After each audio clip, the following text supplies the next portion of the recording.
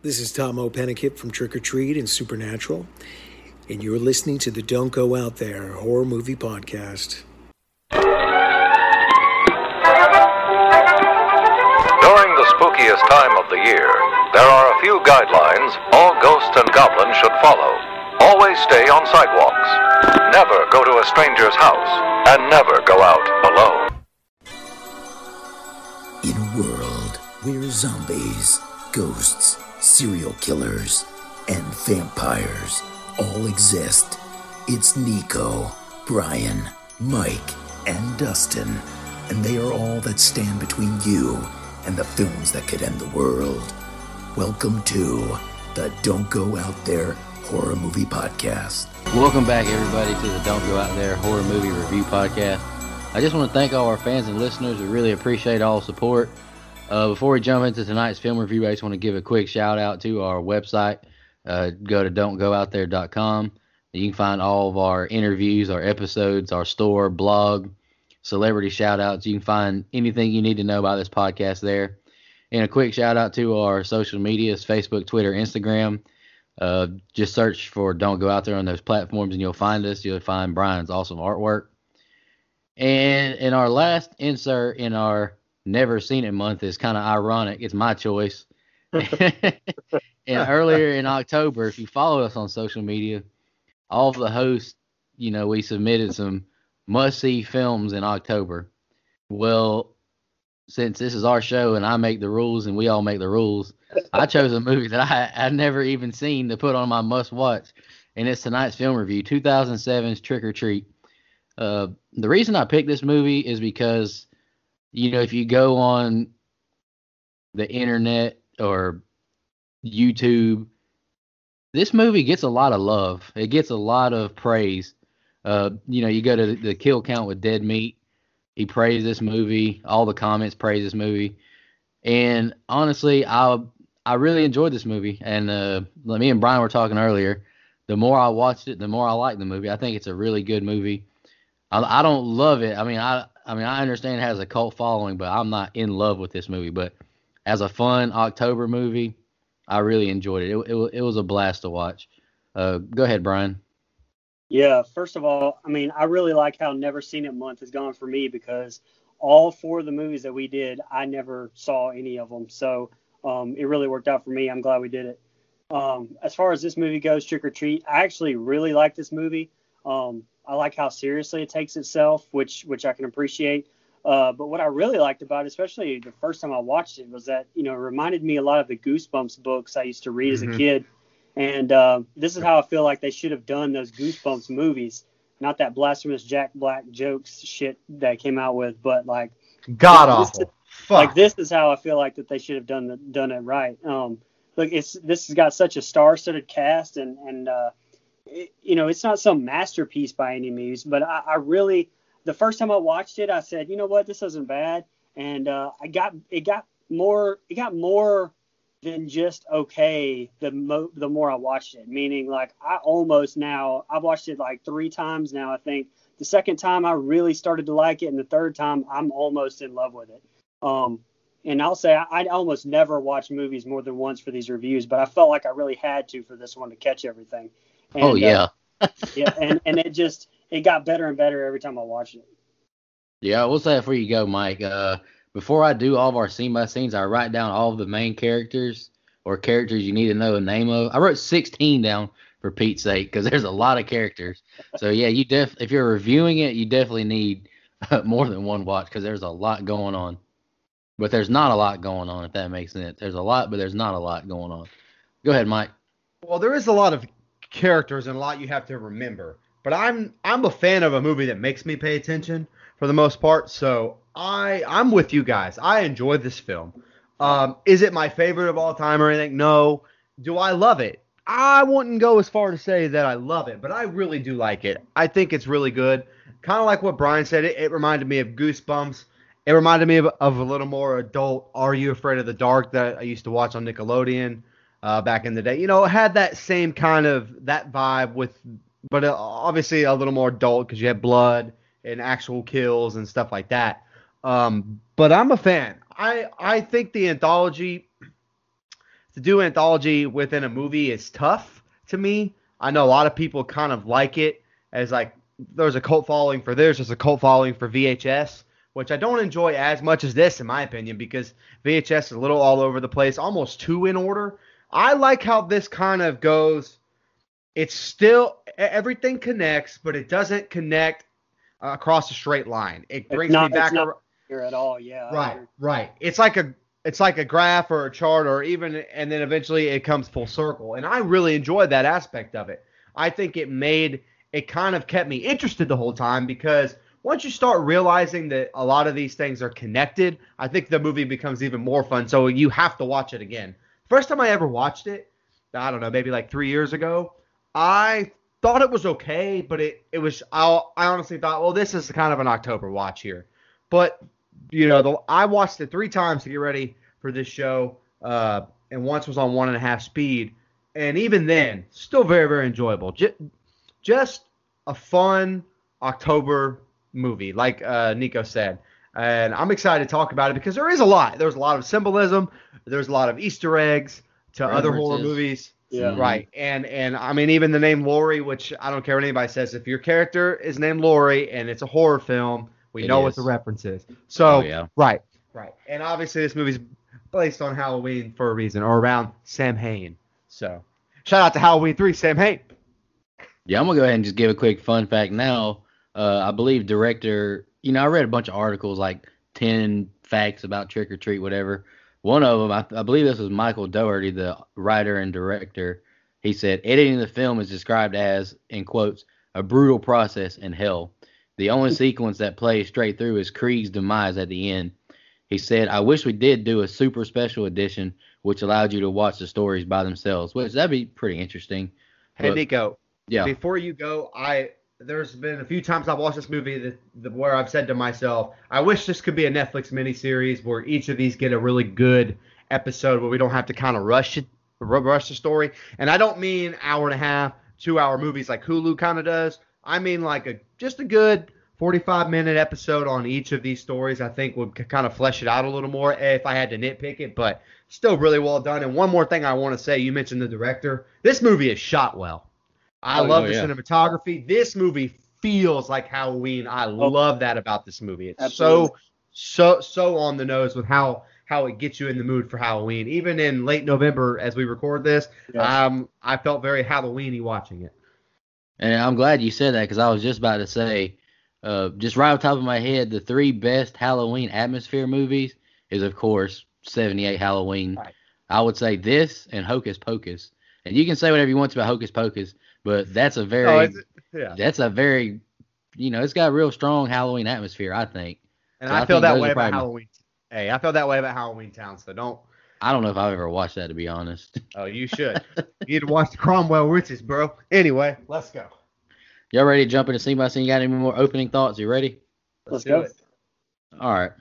The film starts with black and white video and the rules of Halloween. Then it cuts to a jack-o'-lantern and a little girl is almost hit by a car. Henry and Emma get home, and they're both lit, she says. Emma blows out the jack-o'-lantern, and we see someone walk towards their house through a POV shot. Emma says they have to take the decorations down because her mom's coming, while guilt-tripping her husband. She tells him to go inside and put on the tape. I hate Halloween, she says, then starts to take down the decorations. And I wrote, they're mostly, ghost-like scarecrows in the yard. She gets creeped out when she notices someone in a white mask staring at her, but he's just waiting on his ride to show up. So she gets like a little sigh of relief. She's attacked by someone underneath the sheet. She falls through her gate entrance and stabbed by a lollipop, and then blood splatters all over the sheet, and these 3 kids run away scared. Henry wakes up and Emma's still not in bed.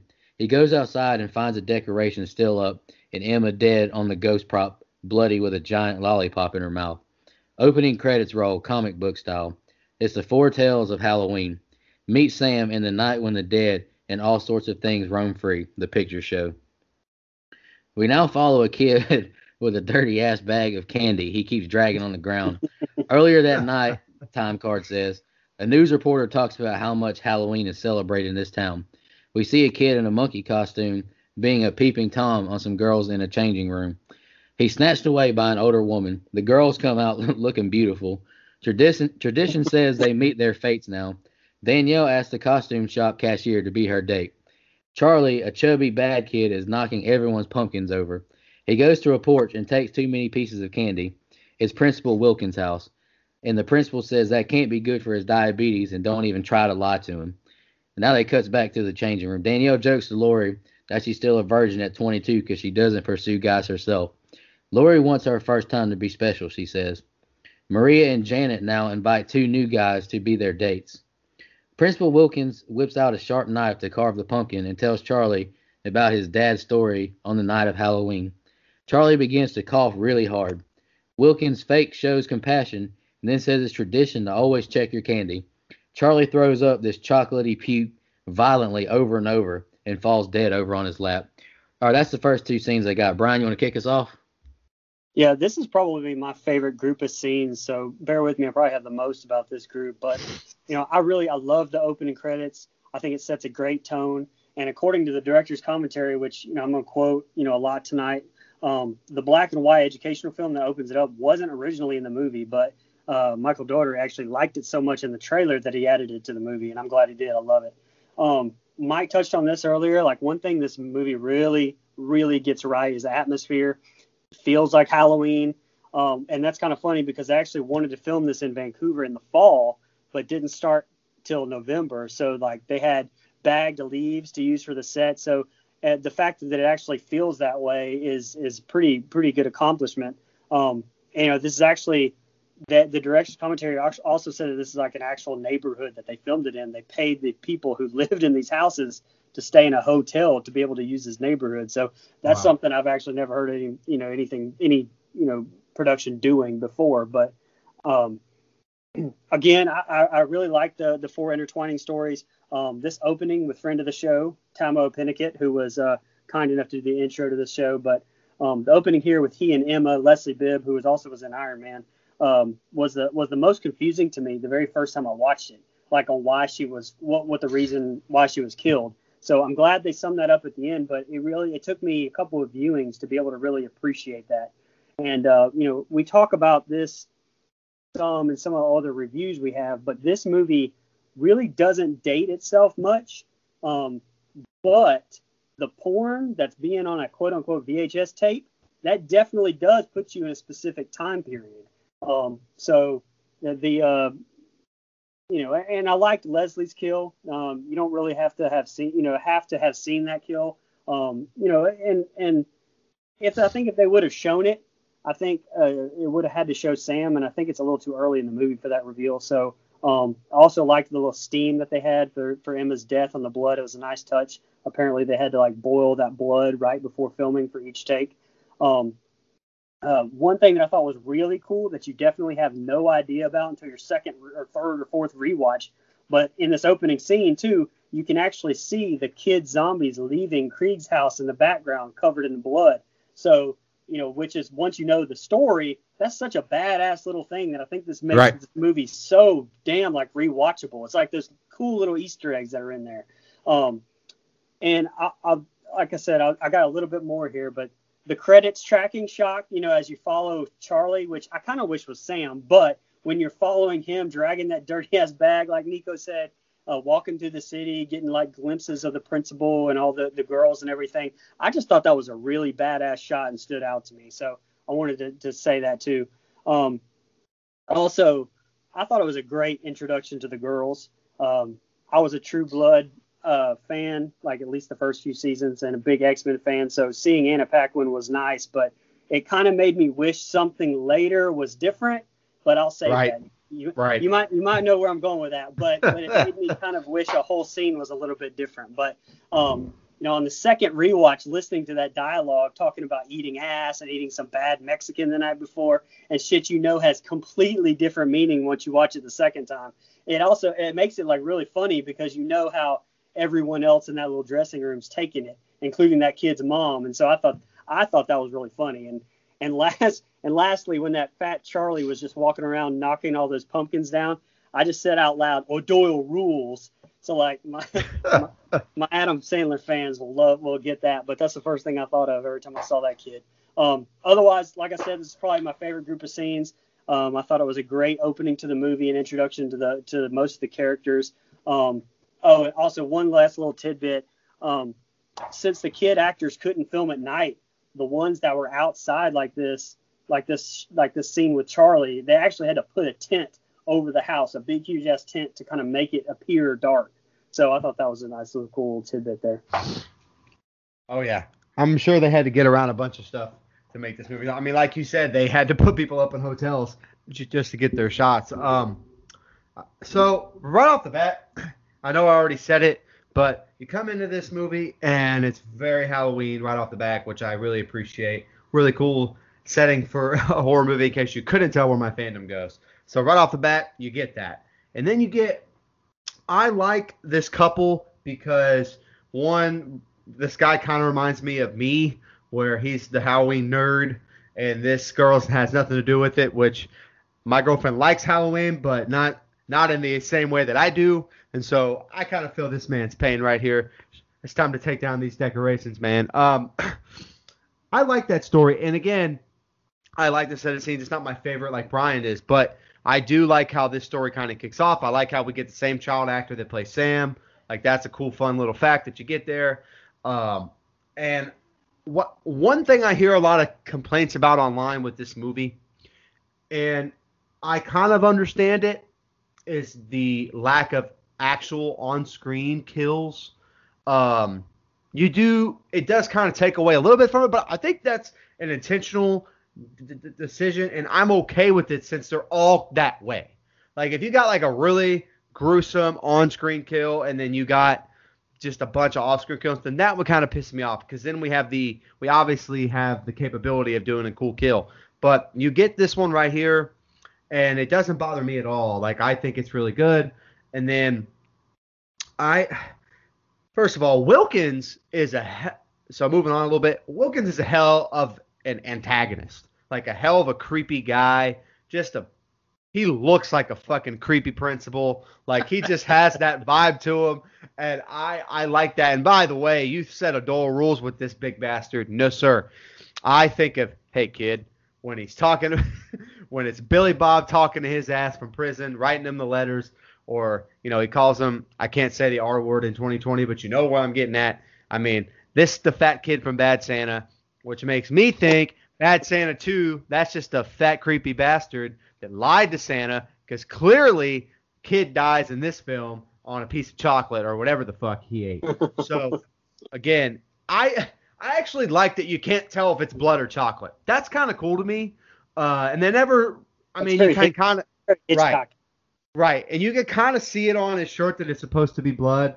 But again, like, I love in that moment, the first time you ever watch it, like, well, is he throwing up all the fucking, that's a lot of chocolate. I don't know. So maybe it's a nice blood and chocolate mix. Really good set of scenes. Really creepy vibe.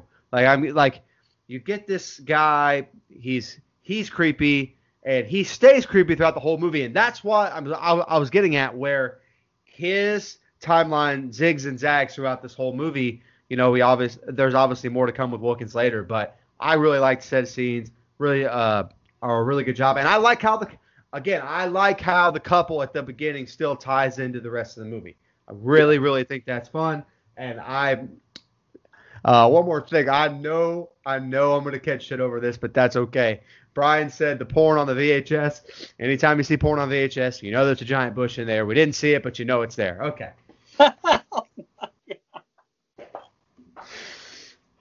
Oh. Hey, fun fact, the vomit that Charlie threw was actually edible. I'm sure it was. Just to change the subject. And the director actually said it was tasty. That kid's name is not Charlie, it's Kid. Fat kid. Royal rules.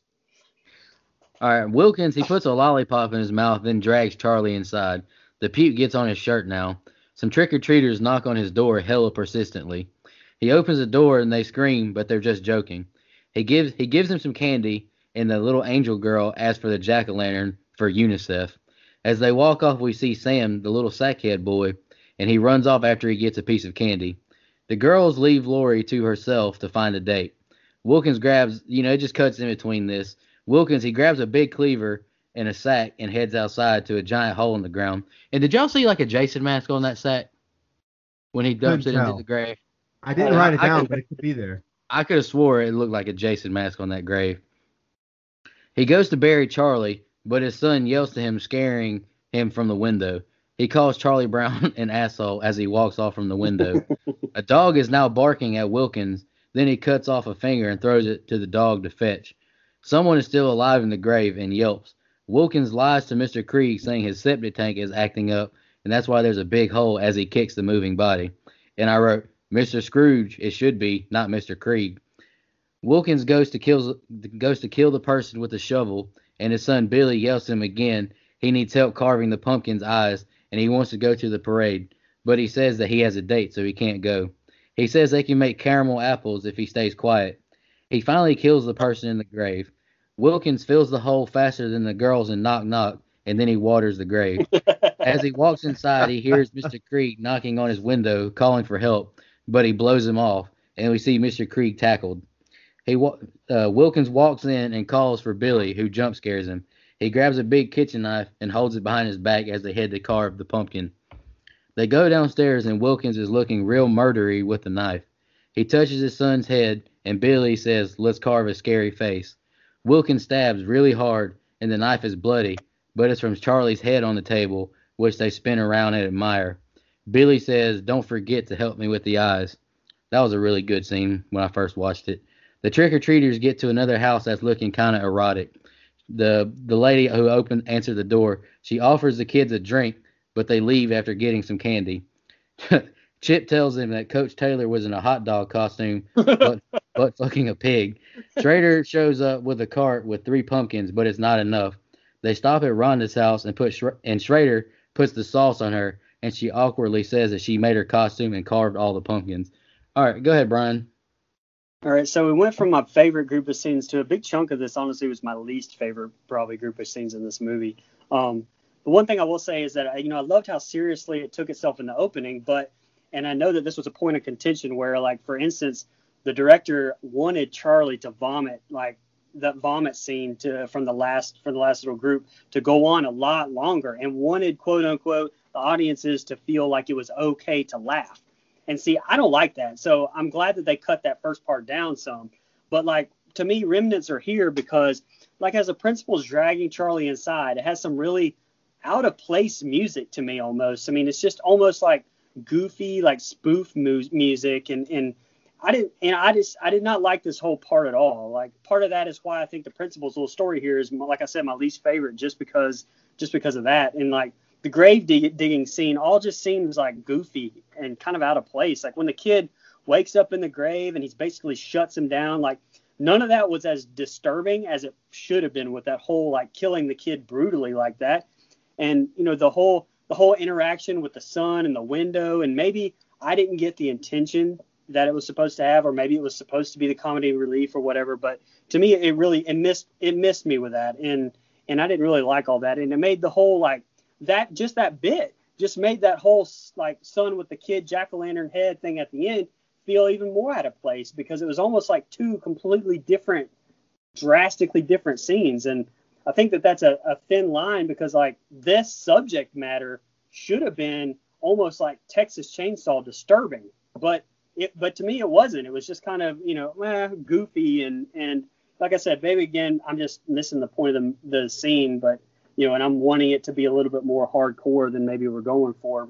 Regardless, principle, this is my least favorite storyline. But his son, such a freaking adorable kid. By the way, when he said, Charlie Brown's an asshole, that cracked my ass up.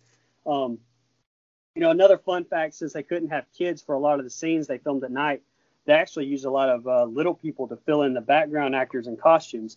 And also props to Sam Todd, who plays Rhonda. I think she did a great job. I think she plays her almost with a little bit of Velma from Scooby-Doo type of vibe. And I just wanted to say that kind of stood out to me.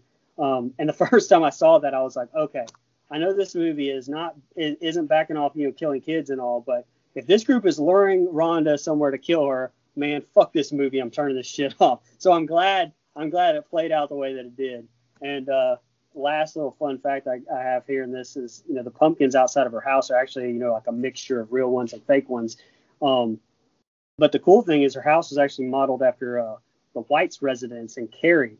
So especially with the house being lit by the candles and the windows, which, and this is a spoiler alert, but it foreshadows Rhonda, like Carrie, getting revenge on her tormentors and stuff for a prank gone wrong. So I think that was a nice little Easter egg to Carrie there.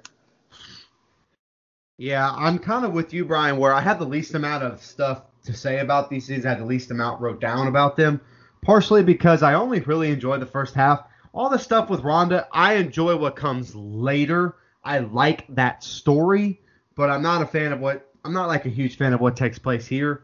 But just going back to Wilkins and that scene, I agree there's some misplaced comedy. I know that they tried to kind of give a little bit. This movie tried to give a little bit of everything, and I know that there's been I'm drawing a blank on who said it, but there's been other reviews on YouTube and stuff where they've talked about it as a good intro to horror because it has a little bit of everything where there is some horror comedy. I'm kind of like you, Brian. I do like horror comedy. I just didn't like it in this setting, a little misplaced. But I'll be honest, you said that Billy was adorable. And while the kid himself is adorable, he's an annoying little fuck. Man, shut the hell up back there. God almighty, man. And I know Charlie Brown is an asshole. That line made me laugh too, by the way. Charlie Brown is not an asshole. He's a bullied young man, and we don't appreciate that. Anyway. I'm a bullied young man. I don't know about young. Anyway, so, hey, I'm the youngest guy here. Anyway, no, but he just kept fucking talking to his dad. And I do agree with you. That scene went on a little too long for me. Like, how long look, in reality, yeah, I know it takes a long time to actually dig a grave, probably. I'm assuming I've never dug a grave in my life.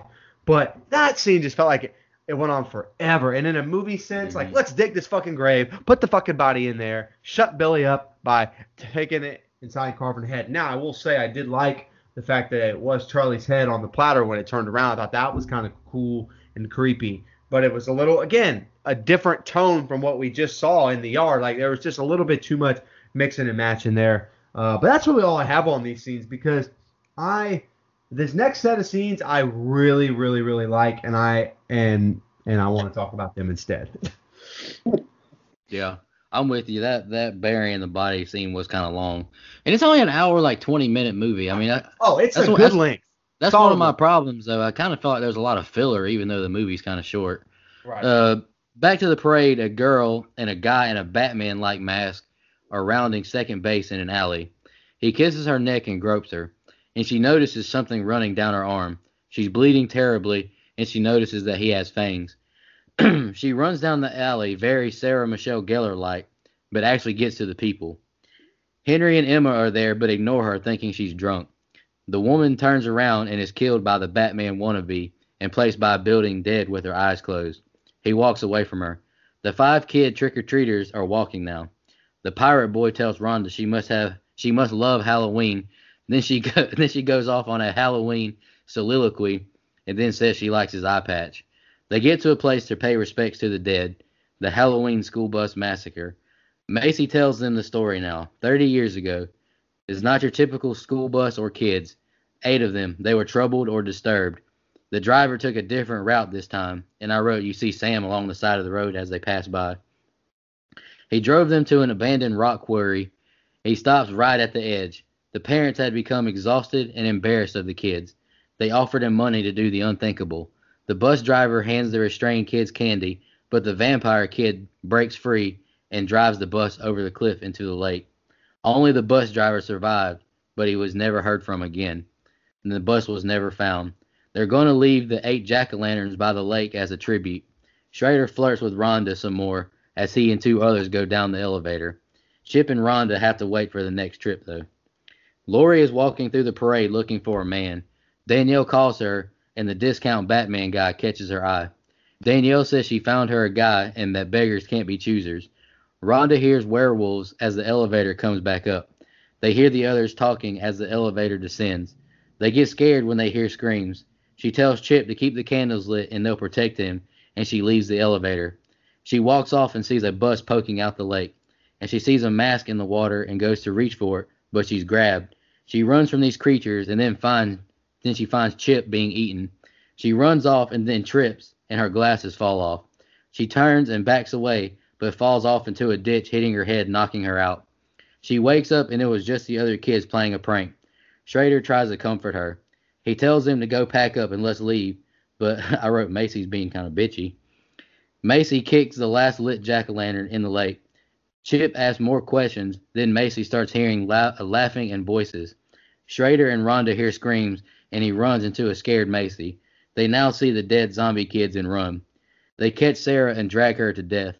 They get to Rhonda in the elevator, but she's locked them out and leaves them for dead and waves goodbye. She exits the elevator, and she sees Sam now as the kids scream. She gets her wagon of pumpkins and leaves. All right, go ahead, Brian. So the masked, like we find out principal in the alley with that girl. I really liked that right up until you find out it was the principal. And so like I don't know. To me, it just really doesn't fit with his character.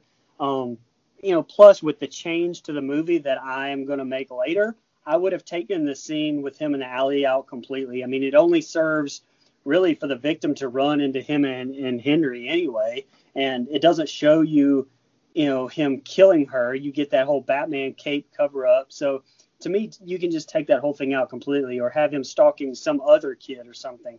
I love Rhonda giving the whole Halloween fact. You said soliloquy. Again, that to me like really helps with the whole atmosphere. And we get a good, really creepy soundtrack as they're walking to the rock quarry. I really liked that a lot. The actors, fun fact, on the school bus wearing all the masks had real disabilities or injuries, and apparently had a really blast, shooting this movie. And I do think that this whole plot point where the families got all together to have their kids killed was dumb. I think that they should have just let it be an evil asshole Brian Cox bus driver who, just went on a murderous rampage one day and decided to kill him. I just didn't like the damn parents twist. But it was definitely an effective scene. I had my heart definitely was in my stomach whenever he was walking down, checking the chains on the kids. I just wish it would have been the bus driver who did it, not the parents who wanted him to, and not the kid who suddenly knew how to drive a stick on a bus that took them all down. And one thing that in early drafts, apparently the school bus story had a double reveal in that the undead kids in the quarry were part of it, but also Rhonda turned out to be like a zombie herself, which I'm glad they didn't do that. The last thing I have is, the rock quarry zombie thing is the biggest thing that really comes across as goosebumps to me. Like, I really liked it. The only thing is, if the fat pirate kid was part of it, he did a really damn good job acting, because he looked really terrified during that whole prank part. And I know it's a little bit of a stretch that the bus would still be there in the water poking out after all these years. I mean, as part of a multiple homicide, I'm sure they would have definitely pulled that thing out, but I'll allow it, and I really, lastly, will say I love the tracking shot of Rhonda walking away with the mayhem and the murder, and then just walking by Sam, and they're just both dragging their shit. I really liked that a lot. Yeah, that's something I have wrote down about this set of scenes. This set of scenes with the rock quarry and the bus and all that, so well shot.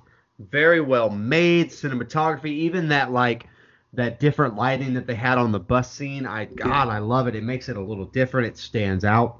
But going back to the masked guy in the alley, I love that because of what it sets up later. It's a nice plot device to me, because again, this Batman looking motherfucker, first of all, he didn't pass the smell test with me anyway, so I'm thinking he's not a real vampire in the first place. But what ends up being the case is even better. I really enjoyed that twist, which we'll get to. But I like that you have the couple from the beginning tie back into that right there. That is good stuff. Really big fan of how that comes full circle. Everything with the kids and the rock quarry and the bus and how we get to all that, I really like. I like that they play a prank on Rhonda right there. And so I tend to agree with Brian that I'm not a big fan of having all these parents that are quote unquote embarrassed of their kids, so they're going to send them off with this bus driver.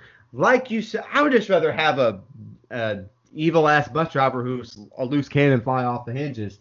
especially with who we get later. Like, that makes a lot more sense when it comes back around. I mean, spoiler alert, but it comes back around, and it makes a lot more sense if it was just a loose cannon guy that lost his shit. Like, that would have been a lot more scary to me. And I really like this Rock Quarry stuff because the mood and atmosphere is so creepy, so well done. The way they use kind of smoky vibes with it, the sounds they use, I love that. It's so good. To me, the dialogue between these kids or young adults or whatever, it's real dialogue to me. Like, I can see people that age talking to each other that way, and I really think that kind of puts me in that scene right there. I like that they play the prank because you get that really cool shot where Rhonda goes up the elevator without giving double birds. She's giving double birds. It's really fucking awesome. If you haven't watched this movie, I highly recommend watching it for one, but definitely that scene if you haven't seen it, because it made me feel a lot better. Because again, I don't necessarily think that the kids that are playing the prank are bad kids, but they definitely get their shit. And I like that we get, quote unquote, this is like the zombie section of this movie. Like, you have a little paranormal, you've got a little slasher, you've got some other vibes to it. This is like the zombie part of it or whatever. And I kind of like that it's got a little bit of everything. So, big fan of this set of scenes. I think it's really well done. And again, if I have it also written down, is that kid in the pirate, is he supposed to be in on the prank or is he not in on? Like, I'm really confused by the end of that as well. But outside of that, great set of scenes to me. Well, Probably my favorite. He's supposed to be in on it because, I mean, he was the one that was laying there supposedly having his guts all. Okay. But he really didn't look like he was in on it at the beginning of it. I agree with you. It didn't come across like that. Yeah, my man looked scared for sure. Oh, yeah. All right, Lori, we're back to Lori. She's walking in the woods to the party, and she hears noises. She says she's not in the mood, so come on out. She turns around and is Discount Batman. At the party site, they wait on Lori. The masked man, we see now that the masked man has Lori pressed to the tree. A girl at the party screams as a wrapped body falls from the trees. It's Discount Batman, who then asks for help, all wrapped up. Lori shows up and apologizes for being late. Maria gets on top of him and pulls his fangs out and removes his mask. It's Principal Wilkins. He sees the other dead men around the fire now and screams. He shows us his epic leg wound. Lori straddles on top of Wilkins and tells him it's her first time. She rips his clothes off and the other girls start to dance and become their true werewolf selves, ripping their flesh and their hair off. Lori bites his neck, killing Wilkins, and they all howl, and you just see Sam sitting on a log watching casually. Earlier, a little title or a little card says in the bottom, three trick-or-treaters knock on Mr. Krieg's door, and he scares them with a dark house and two beaming yellow eyes. They run off terrified. It was just his dog. He comes back in the house and keeps the fire going with some old pictures. He's watching the old Ronco infomercial, which I'm sure all of us have watched at 1 a.m. He's watching the infomercial and grabs some candy to eat, but it tastes awful. He starts to drink and channel surf. His dog begins to bark, so he looks outside and hears his squeaky gate. He sees someone run off, but it's Sam, and then he hits his window with some pumpkin. Krieg goes to his closet and grabs a baseball bat. He goes outside after his dog. He sees the dog Spike eating the finger that Wilkins threw. He confronts Wilkins about the hole in the ground. And then we see, from Sam's point of view, he's watching Krieg. And then Mr. Krieg goes back in the house. All right, that's what I got for those two. And the next two are the ending. Go ahead, Brian. Yeah, so I have the least amount about these scenes, but this is what I was talking about. This would be my big drastic change to this movie would be this scene. So hear me out. But the girl werewolf scene, I mean, this is what I was talking about earlier. I wish that they were vampires instead of werewolves. And I wish that the principal who was dressed up like Discount Batman was dressed up like a wolf to begin with and not Discount Batman. So that whole line where he says, "My, what big eyes you have," like when he's, up against Anna Paquin, would have hit home a little bit more. Plus, that it gets repeated, I know, later. But, I mean, the skin peeling scene was cool. Don't get me wrong. I thought it was great effects. I think that these wolf prosthetics, I mean, those are so hit and miss. I mean, they're not horrible by any means. And definitely props to them for using practical effects, because CG would have looked like shit. But practicals, such hit and miss, and you have to hit it perfectly on the knot. And I think you would have had just as much of a bloody, sexy, like eating party, and honestly, even sexier probably, and just as much of a reveal if those girls were all vampires. And I don't know, maybe it's maybe it's the Anna Paquin, wanting Suki in me, but I needed a vampire scene right there. But I will say that the Marilyn Manson Sweet Dreams playing soundtrack was fucking awesome, and the perfect song for that whole scene. It even had like some Lost Boys vibes in it. It was good. Like I said, I wish for me that it would have been vampires and not werewolves. Another little fun fact, and another X-Men connection, because Anna Paquin's X-Men co-star James Marsden, who played Cyclops, is actually the voice over talking about the Halloween candy whenever Krieg is flipping through the channels. That's actually James Marsden's voice. So I don't think I had as much of a problem about the werewolf thing as you did, but I see where you're coming from. Don't get me wrong. Like, it would make a little more sense, but there's a part of me that kind of liked it, because it would have been very to make all of them vampires, to make all of them nasty-looking werewolves. By the way, I missed a couple, so I'm just going to say, call me sometime 6 times in a row, because that's how many I have throughout this movie. Here we go. Ready? Call me sometime, call me sometime, call me sometime, call me sometime, call me sometime, call me sometime. That's for all the call me sometimes I meant to say earlier and now. Okay, back to the review. All right. So it made it a little different. It made it a little cool to make all these sexy-ish women nasty, hairy werewolves. So I see both sides of it. I really do. Every time I see this guy that you call Discount Batman, Principal Wilkins or whatever, I think of the fat Bat Dad from South Park. What are you going to do to me? You know what I mean? That guy. That's what I think of. Anyway, big fan. So I like the scene. It was a twist I didn't necessarily see coming. And when you watch the movie again and they use lines like you're 22 and you're a virgin and stuff like that, when you're watching it for the first time, you think they're talking about one thing, but they're actually talking about her werewolf virginity. All of that is kind of cool. I like how that all is kind of wrapped up in a bow. I think it's fun. It's, again, not my favorite scene. It's not my favorite storyline either, but I like the way they ended up having a twist there, because I felt like that kind of needed something, because I didn't know where that was going. So I'm a fan of that. And I'll be honest, this whole thing with Krieg, and we're really about to get into it, this whole thing with Krieg kind of frustrates me because it's something we talked about earlier. And this is all I'm going to say, where this, I don't see why, yeah, he drove the bus off, but I don't know. I just feel like I would be more angry at this man if he was just a guy that lost his shit and drove the bus off of a fucking hill. Like, that makes, I don't know, and I know I'm spoiling it, but if you're listening to this, you haven't seen it, that's your fault, not mine. Facts. I mean, really, I'm being serious. So, I mean, it's like watching Dead Meat James kill count before actually going to watch the movie, where he said he really doesn't recommend doing that. So I'm going to say the same thing as him. Don't do that. Watch the movie first. Come back. Listen to this review. Okay. But obviously, where we're going with Krieg, I don't know. Like, to me, he's just a grumpy old man. I did like the fact that they made him the bus driver, and as you start to kind of realize that, that's kind of cool. But outside of that, I don't really have much else on this set of scenes. But the end I have quite a bit to say, because it's probably the one part of the movie that I like and love, or that I like and hate. Like, there's a lot of mixed emotions about the end. So, well, so you talked about Krieg a little bit, so I'm going to ask you, because I had this thought.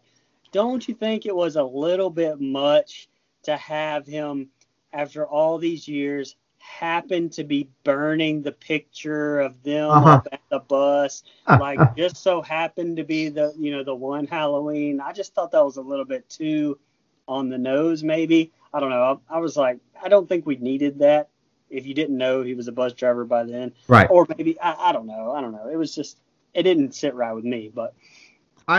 I tend to agree with you. The only thing I would say if I were a writer was, well, it's a 30-year anniversary, time to burn these pictures. I don't know. I'm just grasping at straws there. Okay. All right. That's all I got. I'm trying to make logic out of an illogical situation. So what am I supposed to do? Maybe you have him sitting on the chair, drunk, and then they say on the newscast that it was the 30th Yeah.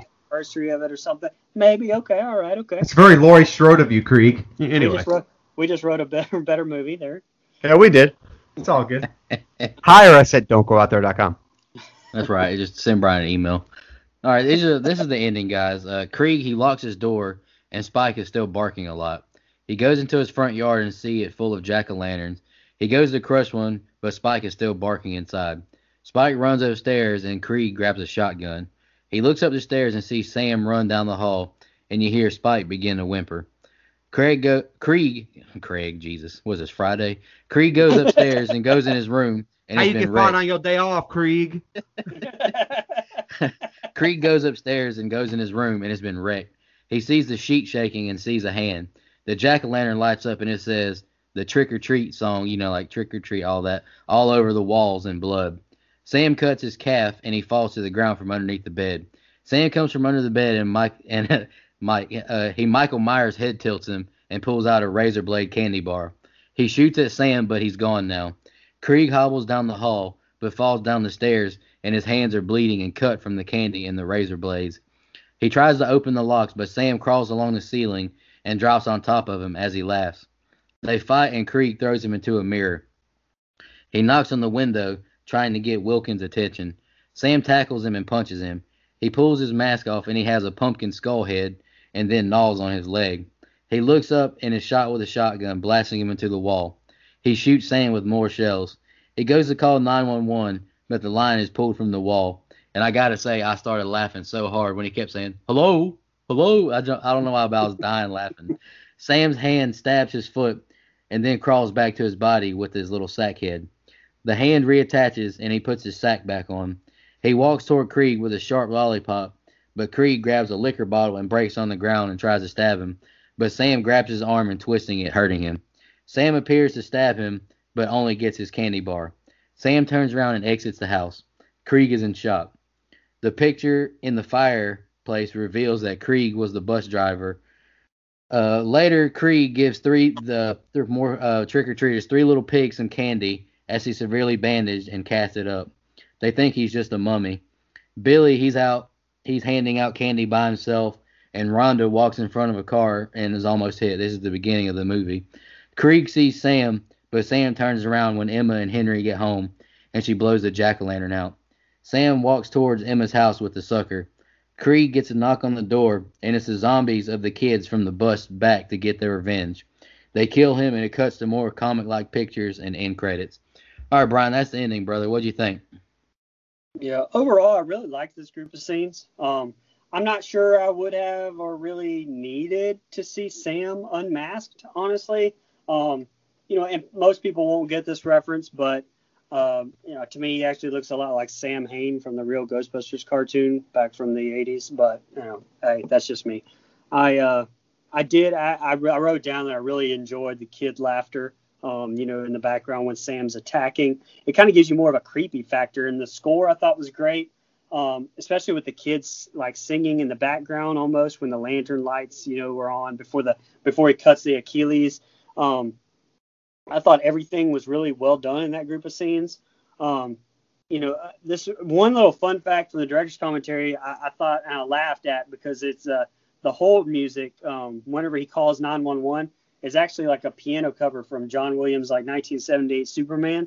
And during the commentary, I thought it was funny because the director says, I don't know how the hell we got the rights to that. But, I thought it was also a nice little touch to have Sam cut him with that candy bar that he got earlier from the principal. I thought that was really smart writing and something honestly you might not catch right off the bat. One thing I did notice, though, during the fight when Krieg slams him off his back into the wall, there was clearly a stunt double there who was like double the size. He was like double the size of Quinn Lord, like the actor who plays Sam the majority of the film. I noticed that as a little nitpick, but again, overall, I really liked the ending of this film. I thought it tied everything up nicely and very satisfying in my camp. Before you go, Mike, I was going to say about Quinn. I think that's really the only scene that he didn't do, though. From what I read, he did all of the Sam, because they said you could get like a dwarf or something to do it, but like a dwarf adult doesn't have the same, cadences as a little kid. So I give, by the way, Quinn Lord, check your Instagram DMs trying to get you on the show. Go ahead, Mike. Hey, and I don't even know if that really was a stunt double. I'm pretty sure that was. It was just the camera angle. He looked a lot bigger. No, I'm pretty sure that was the only scene that he didn't do because they're not going to slam a little kid into the wall. I mean, I wouldn't think so either, but hey, who knows? It's 2020. Fuck them kids, right? Man, fuck them kids. Brian Coleman. Oh, jeez. As far as the ending goes, look, I know I kind of complained a little bit about us getting there as far as that story, but to kind of back up everything Brian said, I really thought it was satisfying. At least we're tying everything up with a bow, and like I said at the very beginning, everything ends up connecting full circle because of this. And by the way, the character of Sam has become an iconic character in the world of horror, and I think rightfully so. I love the way that it's played. I love the sackhead. Ha ha! Hey, Team Sack. Look at how a sackhead can be scary. Look at this. This is what we do here. Like another sackhead is scary. But anyway, so the Jason that you ranked last. I didn't say it wasn't because of the sack. It was not because of the sack. Okay, man's got a nice sack. What can I say? Anyway. Hey, Team Sack brought to you by Manscaped.com. Hey, 20%. Hey, that's right. Yep, that's right. If you want to be Team Clean Sack, Manscaped.com. Use the code Don't Go. All right, see, free plug right in the show. You're welcome, Manscaped. Free shipping too. Oh yeah, that's right. So, anyways, I back on track because I'm off the rails. I like this end. I think it kind of served its purpose. My only real complaint, and I know I might get some stuff for this, but it went a little long for me. I felt like the fight was a little too long, but I like the effects. I like Sam without the sack head. I think that that's kind of like a creepy look there. I like that he could just kind of reattach stuff to himself and puts the sack back on. And I think the shot where he stabs the candy bar is an awesome shot. So I'm a big fan of that. I thought that was a real nice touch. And I like that he's not really the one that kills Krieg. It's the zombie kids. That is a nice touch at the very end. I really like that because easily you could have had that go down, and he's just trying to teach him the rules of Halloween, basically. And then the zombie kids come back to when he drove off. I thought that was a nice touch. But I thought the quote-unquote, I'll call it a fight scene. It's not like, they live or anything. But the little fight scene I think is a little long, but really satisfying ending. Again, love the way it's shot. Love how they use the dark and the light to kind of contrast things. Really nicely done. I just think could have been a little shorter, but again, it's an hour and 22 minutes, so at this point I really shouldn't be complaining. Since last week we had to watch 2 hours and 10 minutes of fuck shit cunt. So Do y'all got any more final thoughts before we jump into our Facebook fan questions? No, but damn, now I can't even say the word Krieg without thinking of Friday now. How you got fired on your day off, Krieg? Krieg. I had it wrote down as Krieg and just said Craig. I was like, good night. Krieg. We got 4 questions, but I'm going to combine 2 of them because they're kind of the same. Sean and Michelle, I'll read Sean's first. Did the order of the stories make sense to you, or would you have told it differently? And Michelle asks, how do you guys feel in general about movies that have several interwoven stories like this one? Do you prefer just one storyline to have to follow? I'll answer first. Sean, I think it made sense. I mean, the attention to detail is great, too. Like Brian mentioned at the very beginning, the bloody zombies walking off. The director put he put his heart in this one, you could tell. So I think it made sense. And for Michelle, I'll answer that real quick. I guess I would prefer one storyline, but if you tell it the story right and it works good, I like it. Like Saw 3 and 4, I think is awesome when you find out it's at the same time. But it's kind of not the same, but it kind of is. I mean, I enjoyed this movie and the way it was told. Like, I liked it. Brian? Mike? Yeah. I really, I love it. Honestly, I mean, there's a few movies my wife watches. I think it's called Valentine's Day, but it's some rom-com that's like this, where it's all interwoven stories from all these celebrities that are in that one too. But like when the first time I watched that, I thought, man, this is really smartly fucking written. Like it really takes a good script to be able to pull this off. Now, as far as what I prefer, I don't really have a preference because I like watching this because it's different than watching just a one linear storyline. So if it's a good movie, shit, it don't matter. It don't matter if it's good. If it's good, it's good, no matter how it's written. I kind of already answered both, but I'll touch on it again real quick. I like that this story isn't told linear, but it's still told in a way that makes sense. It's not all over the place. Everything kind of ties back in and connects, so I like that. I like certain anthology movies, the way they're told. This one hit with me the way that VHS and VHS 2 especially didn't hit with me. I think that they're just kind of different. But I like the way this is done. I'm okay with the movie telling multiple stories like this so long as it hits. And some movies it does, and some movies it doesn't. And I feel like it really works in this one. All right, Shan asked a question. She said, I love this movie. So since Sam is essentially a mischievous little demon-like thing that punishes people if they don't follow the rules of Halloween, do you think this could work as a new film series like Halloween was originally intended, where each movie would take Sam to a new place with a whole new cast of people? Yeah, I think it would work a lot better than it did in the Halloween universe, I think. Well, Mike hit on that earlier. Shit, it would be awesome as a little anthology TV series that wasn't 2 hours long for each thing. I think no. 45 minutes an episode would be plenty. Have about 5 episodes a season. Pop those out. It'd be kind of good, man. But just like Halloween, though, if you bring up if episode 2 is like Season of the Witch, I'm out. Well, yeah, but I feel like I just feel like that character of Sam plays better in an anthology thing than trying to tell an anthology story within the Michael Myers universe doesn't make sense unless at some point you get back to Michael Myers tying into everything, which Sam would tie into everything, and I think that would be kind of fun to see. Yeah. And Hunter just kind of had a fun question. I love this movie and love the character Sam. My only question is, if you don't like this movie, where do you want to meet up to catch these hands? Well, one of our Hunter, I think you're only going to have one person to worry about not liking it once we get into the ratings. Yeah. Y'all ready to jump into some fun facts real quick? Let's do it. I'll go first. I just got a few of them. The look of Brian Cox's character, Mr. Krieg, is based on John Carpenter. He actually was very influential with the way his appearance was, added a wig and all that, which I thought was very cool. Billy, principal's son, is dressed similar to Chucky from Child's Play. Bib overalls, striped long sleeve shirt, and red hair. I like that. Every single death in the movie occurs off camera. The deaths are either obstructed by something or the camera cuts away right before a character dies. This is a rare feat for a horror film. And I got all those from IMDb. And I had the one about the vomit, being actually edible.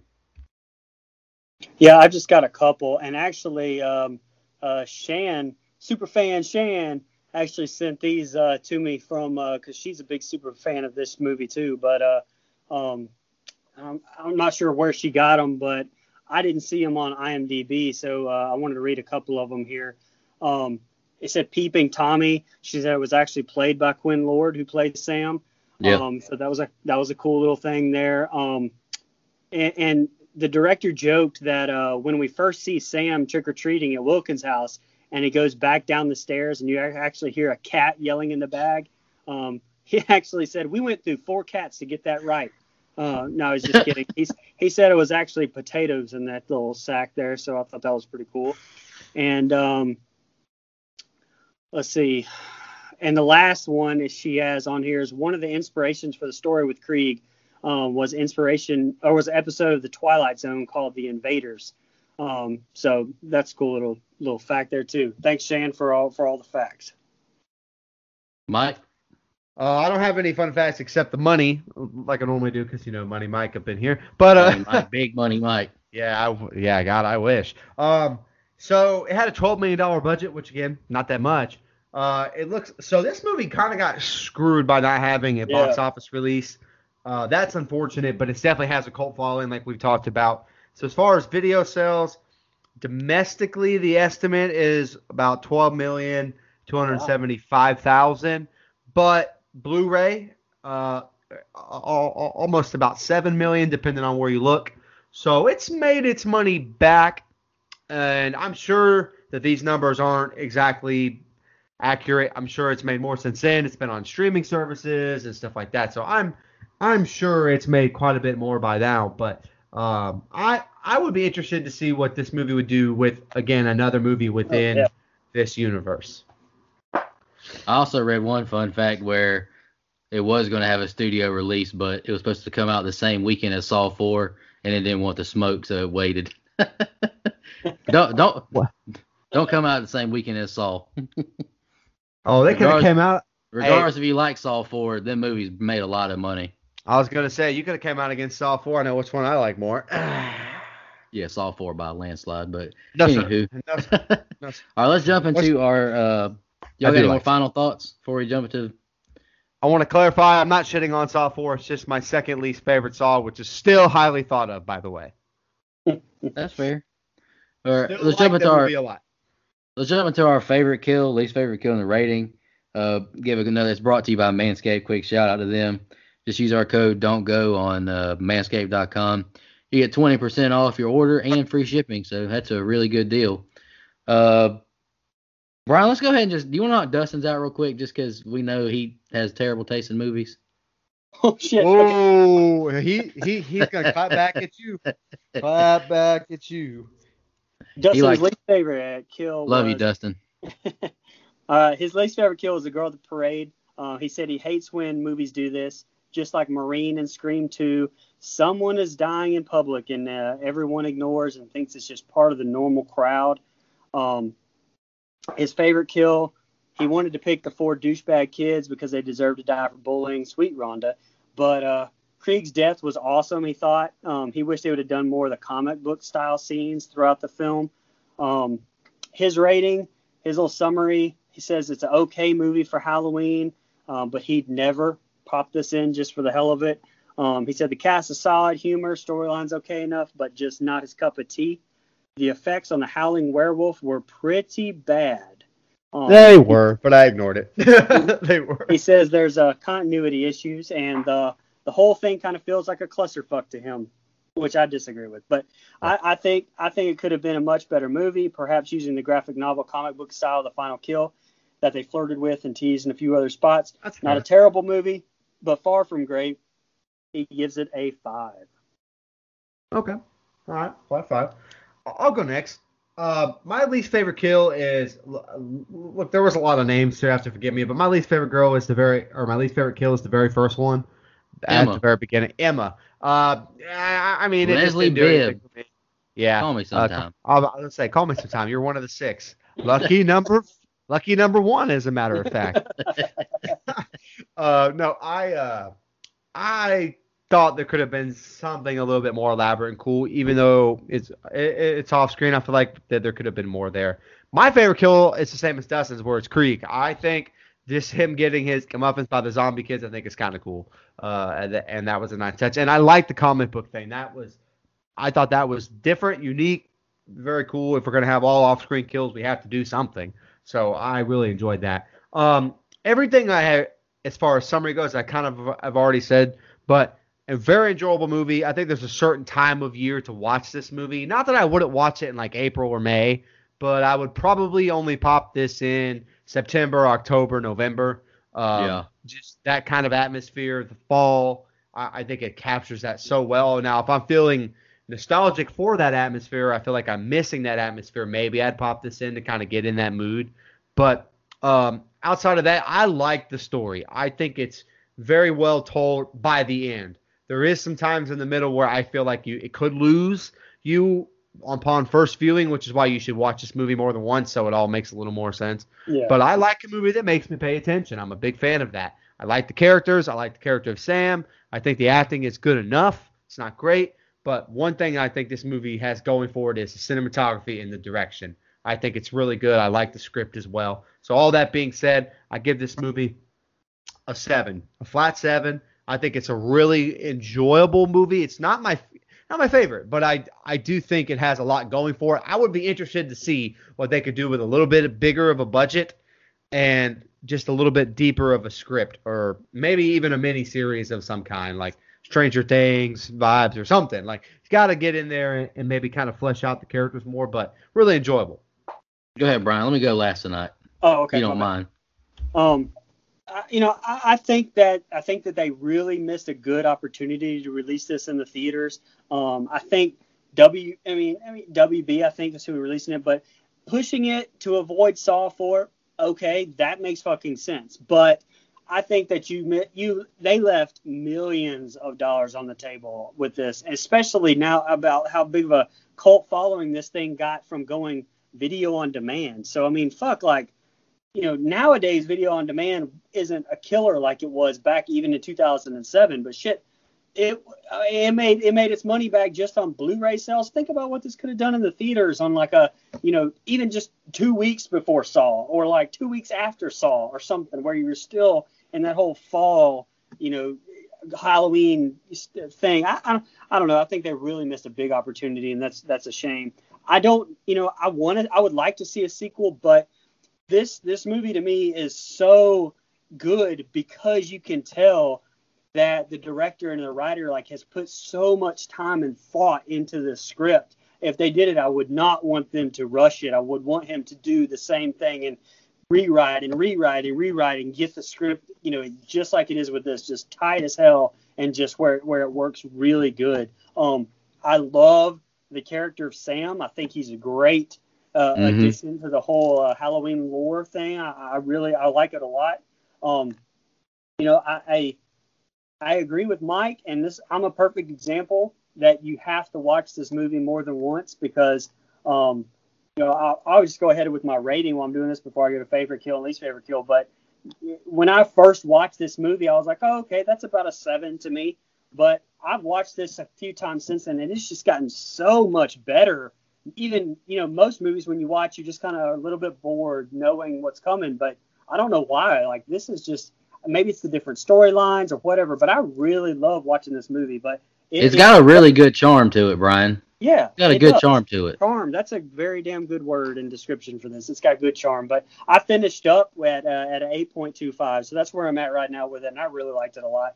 My favorite kill was Principal Fuckface. I did not like, I don't know. I loved watching him. I loved watching him die, even though, I wish it would have been, me. But, all right. Least favorite kill. Brian Settle. There's worse ways to go, guys. Come on. I mean, my least favorite kill. I don't know if I really have one, to be honest with you. I really liked everything that was done in here. I don't know if you count him burying that kid alive as a kill. Okay, I'll go with that. Maybe I don't really know. I don't really have one picked out for that. But again, 8.25 for me. All right. My favorite kill, I chose Emma. I'm opposite of you, Mike. I wrote there's a great opening scene with it. I love the blood splatter on the sheet, and I like the visual of her basically like crucified or whatever with that sucker in her mouth. I thought that was I love the opening scene. The opening scene was awesome. Oh yeah. But my least favorite kill, I wrote, I'm just gonna go basic here and pick all the off-screen kills, like all the dead bodies along the campsite and all that. Right. Yeah. I mean, that was just what I picked. In my rating, I gave it a 7, same as you, Mike. But the thing is, just like both of you said, you need to watch this movie more than one time. Absolutely. Because when I first watched it the first time, I think I wrote down like a 6. But I watched it like 3 more times that week because I watched it with a friend. And I grew to like this movie more and more every time I watched it. I picked this as a must-watch for October without watching it. But it definitely deserved to be on the list. It was a fun, entertaining little Halloween-themed horror movie. It's amassed a giant cult following, and rightfully so. I will admit I liked it, but I did not love it. I felt like it had some filler, like y'all said, with the principal. That scene just kind of took me out. It took a little too long, and him constantly getting interrupted by his kid annoyed me. There was something else I thought was kind of an error too, but I can't remember it now. I wrote it was a fun watch, but it didn't suck. It didn't suck me in like a lot of other movies. I do recommend people to watch this and have fun with it. I remember what it is. Emma, if you hate Halloween, why do you have so many decorations? Like, you hate Halloween, but your whole house is decorated, and you want to take all your decorations down on Halloween night while people are still trick or treating. Like, what's wrong with you? She could suck a big one. It's an elite holiday. She was on her way to suck a big one, I believe. I know. That's what playing Nookie gets you in a horror movie. Every time I see Leslie Bibb, I think of either Ricky Bobby's wife or Yes. the chick in Law-Abiding Citizen. Two completely different roles, but all three roles can call me sometime. facts. Whew. Leslie Bibb, fan of the show, hopefully. Y'all got any really fun movie? I enjoyed it. Yeah. I'm glad we picked it. Never Seen It Month was a fun theme, I think. Absolutely. Y'all got any more final thoughts before we announce the next theme? I don't think so. Announce it. Our next theme is a pretty fun one. It's going to be sequel month. So we're all picking a sequel, and we're kicking off with Brother Dustin's pick. He's going with a really, really good movie. I'll go ahead and admit I like this one a lot. Scary Movie 2. You got to use your strong hand. Take my strong hand, child. And look, I'm going to go ahead and defend right now before anybody says anything. It is a horror comedy. So, yes, we can review this film. There's plenty of killings. There's plenty. Hell, there's a scene in this movie that's much scarier than the scenes in Scream 2. So, there you go. That's all I got to say. I can't believe you said that, not me. Wow. I had to defend it. Well, first of all, I love horror comedy when it's done right. This is done right. And second of all, this movie has dick in the ear. So, can't wait. I think I'm going to be the bigger man and walk away. Walk away. I love that movie. But anyways, really appreciate all the support, y'all. It's been really fun doing these themes. I'm looking forward to the next month because we all got some really good sequels coming up for you guys. Appreciate the support. Hope y'all had a happy Thanksgiving. And just want to remind everybody to don't go out there.